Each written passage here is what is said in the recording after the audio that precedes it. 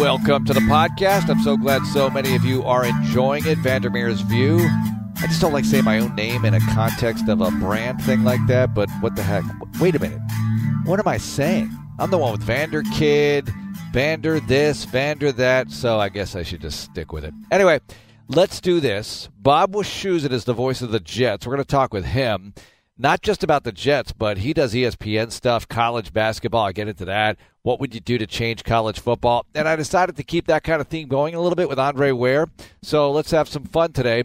And it's always fun at Freddy's Frozen Custard, 12 locations with 3 new locations opening soon, Fulshear, Kingwood, and Porter. They might be open already. The new food truck custom designed to bring the steak burgers, fries, and frozen custard you love right to your event.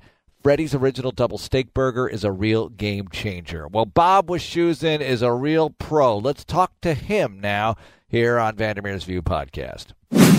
Bob, tell me something. I know you've had some good seasons, but this is one of the more difficult ones. How do you characterize what the Jets are going through in 2018? They are dealing with a rookie quarterback and that growth process. He was hurt for a month, so that kind of stunted the growth process. But, you know, they have $100 million of cap space available next year, and the reason it's available next year is because they didn't spend it this year. So this is still the rebuild. You know, they kind of tore it all down to the studs last year with the idea that they were going to get a quarterback. They got the quarterback, and now they need to supplement the quarterback with just better talent next year. So they're in a rebuild. Whether or not the coach or even the general manager are going to be allowed to stay on and see the rebuild through remains to be seen. But I wasn't expecting them to win more than 5 or 6 games this year. They've got 4 wins so far. For their talent level, I think that's probably about right. Now, what about the game against the Buffalo Bills and the way they're playing overall, the Jets? We've seen some good games and some games that obviously needed work. What about the effort level you're seeing at this stage of the year out of the men wearing green? Well, they needed that because 3 weeks ago they played the Bills at home and they lost 41-10 to a team that couldn't score a touchdown on an empty field in previous weeks. So, you know, so much, I think, of the job that Todd Bowles has done or will be judged by this year isn't even so much wins and losses, but are they passing the eye test? Does it look like the arrow's pointing up? Is the quarterback developing? You know, are there young players playing well? And when you have an effort like that, I mean, those are the kind of games that get a coach fired. Well, the way they played, especially in the fourth quarter this past Sunday, those are the kinds of games that convince ownership that maybe the coach does have, you know, the arrow pointing up. And, you know, this was a team that was mathematically eliminated from the playoffs going into this last weekend. So they theoretically, in terms of at least the postseason or any ramifications this year, have nothing to play for. And yet down by 2 scores in the second half, they came back on the road and won. So that definitely says something about, from an effort level standpoint, what these players still, you know, are doing in support of the coach and the coaching staff. Bob Wischusen, voice of the New York Jets, joining us on Texans Radio. Bob, what about what we're seeing from Sam Darnold this year, his development? Where is he at? Where do you think he's headed? Well, the DNA of what you need to see for a really, really good long-term starting quarterback in the NFL is all there. At some point this season, whether it be throwing the deep ball, throwing with anticipation, going through your progressions, making a play on the move. He had a great 50-yard scramble touchdown against Buffalo this past weekend. Every one of those things that you want to see, at some point this year, you've seen it. And I think that's the most important thing. So he checks every box as a guy that can play quarterback in the NFL for over a decade. Their job now is to give him better guys to play with. That's really what it is. Bob, the Texans coaches, the players are all raving about Jamal Adams. Tell me about him in the secondary. He's great. I mean, he is the definition of an impact player. He is the Energizer Bunny. I mean, when you watch Jamal Adams play, he literally never stops. His motor is, is probably the best of any player in the NFL. He's just constant motion. So he is really fun to watch. He makes at least 3 or 4 impact plays a game. Give me a player or two that no one seems to be talking about nationally outside of the market that you think the Texans fans should keep their eyes on. Well, I mean, for the Jets, you hate to say it, but their place kicker is putting up, like, historic numbers. Jason Myers, who they got off the scrap heap back in training camp, wasn't even part of their training camp kicking battle, has been like 95% this year. He makes everything. So whenever they've needed it, if it comes down to needing a clutch field goal, then the Jets would probably pick their kicker over any kicker in the NFL. And I would say the other guy that may or may not play this weekend, I'm not sure, but a guy that when he's been in the lineup is a really good, solid possession receiver is Quincy Enunwa, who was a sixth-round pick out of Nebraska, kind of an afterthought, but has made himself into a really good player. Bob, historically, Joe Namath, everybody knows him, of course. Who's the second most popular Jet in New York historically other than Namath? And I guess I'm right in saying Namath has to be number one, but correct me if I'm wrong. Yeah, no, I mean, if you're doing the Jets Mount Rushmore, he's George Washington. He's definitely the guy on the masthead. It's a good question. I probably, from a more contemporary standpoint, it would be Joe Klecko. That's what I would think. He was all-pro at three different positions. The only guy ever to do that on the defensive line in NFL history. So I would say if there's one player that isn't in the Hall of Fame that a fan base really rallies around and believes ought to be in the Hall of Fame, it's Jets fans with Joe Klecko. Bob Wischusen joining us, voice of the New York Jets. Bob, we know you do college football and college basketball. You're one of these guys who works pretty much around the clock at this stuff. So give me a story of the tightest connection you've ever had trying to make it to a Jet game to do the play-by-play. Wow. I had a game a few years ago in Louisville where I had to get on the last flight of the night out of Louisville in order to get to Atlanta to then connect to, I forget where the Jets were, but I know I had to get to a connection out of Louisville. And Louisville was playing North Carolina, and the game went like 4 hours and 15 minutes. We were inside a cop car being driven to the airport. Not only were we given a police escort, thank God, but the guy actually put us in his state trooper car. And as we pulled out of the Louisville parking lot, train track crossing bars went down, and a freight train started to go by. And we sat in the car for a solid 10 or 15 minutes while this, 900-car freight train went by. And I think we got to the airport at 7:30 for a 7:40 flight and made it. Ouch. So that was fun. Bob, college football, what would you do to change it, if anything? Because to me it runs long. I might put the NFL clock in there. How do you feel about the way the game is formatted? I've been saying that for years. I think the dumbest rule in sports, in any sport, not just in college football, the most useless rule in any sport is stopping the clock after every first down in college football. That adds a half hour to the game. If you would just roll the clock after teams made a first down. Now, I certainly understand that there is, with no 2-minute warning, kind of a clock management element to stopping the clock after first downs. To me, either stop it after first downs inside of the last 2 minutes, or maybe inside of the last 3 or 4 minutes even, of each half. And then a team that's running a 2-minute drill could utilize the rule then when you actually are trying to run up and run another play and save time. But, when a guy catches like a 10-yard out and gets tackled 9 seconds into the game for a first down and the clock stops, that's just adding to the length of the game uselessly. So, to me, that would be the number one thing I would change. And it's so hypocritical from a player safety standpoint, too. Yep. We're told over and over again that we can't have an extra round of playoffs or we can't extend the season any more than the players already are stretched out now in college football. The CTE argument, these guys play so well, then reduce the number of plays that they play. Why have 4-hour games where teams are running 100 plays in a game? The NFL games have 65, 70 plays a game on offense, and it's a great sport, and it's a great watch, and the game's over in 3 hours and 10 minutes. Why do we need 4-hour games with, 190 plays run between the two teams? It's ridiculous, and to me, it's completely and totally eliminated if you just roll the clock after a team picks up a first down. You're preaching to the choir on that one.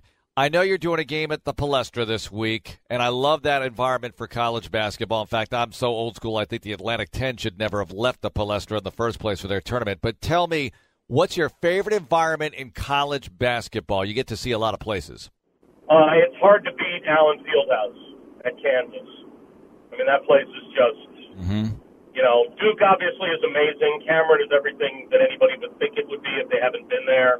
And there are some other great places in the Big Ten, like Wisconsin, Michigan State, Indiana. I mean, those places are all great. But Allen Fieldhouse at Kansas for a big Kansas home game is probably about as good as it gets. I'm with you on that one. I mean, the one time I was there, I couldn't even hear myself speak. It was that great. So, and that's a good thing, actually, in sports. Bob, thank you so much for the time. We appreciate it. We look forward to seeing you on Saturday at the Meadowlands. You got it, Mark. Good to talk to you. I like visiting with Bob Wischusen, a total pro, does a lot of different play-by-play stuff, as you heard. Hey, the Texans spend countless hours prepping for game day, and that's why they rely on Bose Quiet Comfort 35 headphones, too, to block out distractions and focus on what matters most. The powerful noise-canceling technology helps you do the same. Concentrate on your music, your work, or whatever you're passionate about with QC35 wireless headphones, too. Learn more at Bose.com/Texans. Bose, the exclusive sound of the Houston Texans. Andre Ware, the exclusive color commentator on Texans Radio, joining us now. Let's catch up with Dre. Dre, it's a weird time of year because I would imagine for you, you're doing college football every weekend, but this time of year you don't exactly slow down, but it becomes bowl season. What bowls are you doing, and how do you approach those games versus regular season games doing what you do as an analyst? Yeah, it's that time of year where you almost get actually a little busier when bowl games, especially midweek bowl games, start to take place, and you get assigned to a couple of those. I've got the Frisco Bowl up in Frisco, Texas, where San Diego State will play Ohio, and then the very next week on a Wednesday night in Arizona, the Cheez-It, which is Cal and TCU. So those two coming up in conjunction to Texans travel and so on and so forth. So I'll do a series of games in a very limited couple of days, so to speak. So it takes a little bit extra concentration. What is your memory of bowl time? I know that the Heisman year, you guys couldn't go to a bowl. And by the way, side note here, we were talking to Bill O'Brien about this as well. You know, when he was at Penn State, they couldn't go to a bowl. And he said, why punish those kids for something they had nothing to do with? And the same could apply to your team. You guys had nothing to do with the infractions, coaching, players, everything, yet you had to suffer the brunt of the punishment. Yeah, I remember it like it was yesterday, and I actually met the guy who put us on probation for something that happened when most of us were in 4th and 5th grade. And so we served the brunt of that penalty by not being able to go to a bowl game that year. And so the Heisman season in itself, the closer we got towards the end of the season, kind of became our de facto bowl game. And you could tell guys were playing harder. That's why it means so much to all of us, not just myself, but all of us as a team, because the effort level went up. The conversation started to really energize itself, and ultimately we pulled it off. And so it was quite something. It had never been won by a player that was on probation, and I don't think it'll ever be done again. So it's something kind of unique, and in the history books that 1989 team we will all share in forever. I'm looking at the 88 team schedule, and I know we're just messing around here, but it's the holiday season, right, and we're having some fun today. This schedule, Dre, I mean, if the Cougs could play a schedule like this today, my goodness. You know, Missouri, Baylor, Aggies, Arkansas, TCU, Texas Tech. I mean, it's loaded, and you guys had a phenomenal record. What, you only lost twice that year? Yeah, and those two, we needed that season in '89. We needed the ball maybe one more time against Arkansas. We lost 46-39. Needed one more possession in that game. And then at A&M, we had our chances. We lost 17-13. It was probably the lowest game that I was ever a part of while I was at the University of Houston.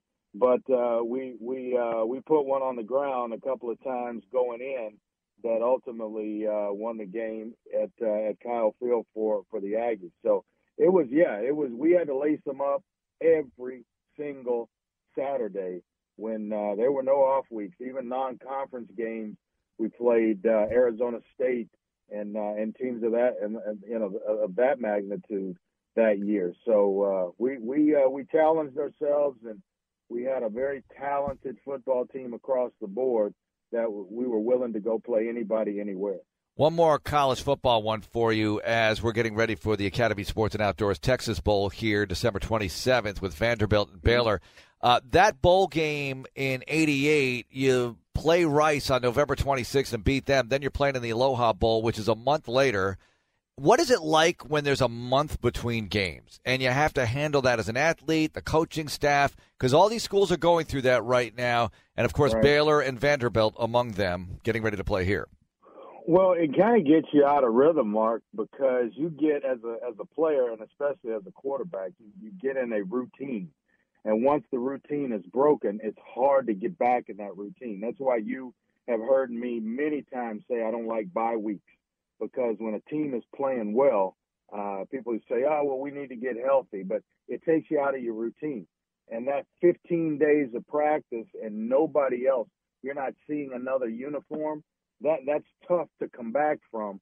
And then it's why I think offenses usually take a while to get going in bowl games because you haven't really played or practiced at a speed that simulates what you're going to face the next week or that you faced for 12 weeks in a row or 13 weeks in a row.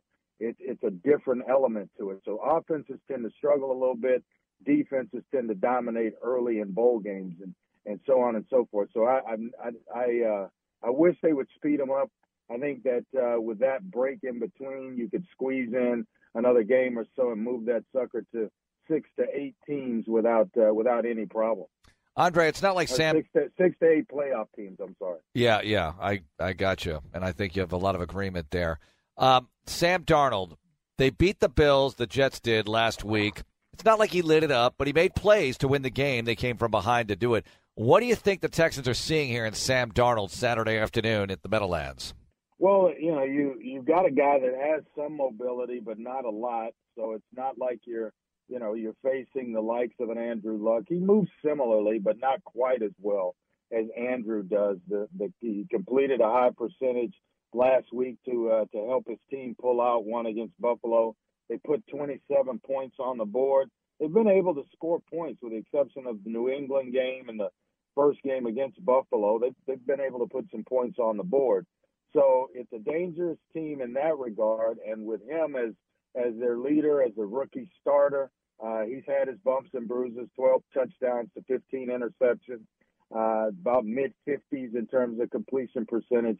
Where you can't allow the Jets to get going is in the running game with a guy like Isaiah Crowell or Elijah McGuire, where they give him some comfort in being able to do something and take some pressure off of him. A rookie quarterback, you want to make sure that you keep all the pressure on his shoulders, and at some point he starts to feel it throughout the game.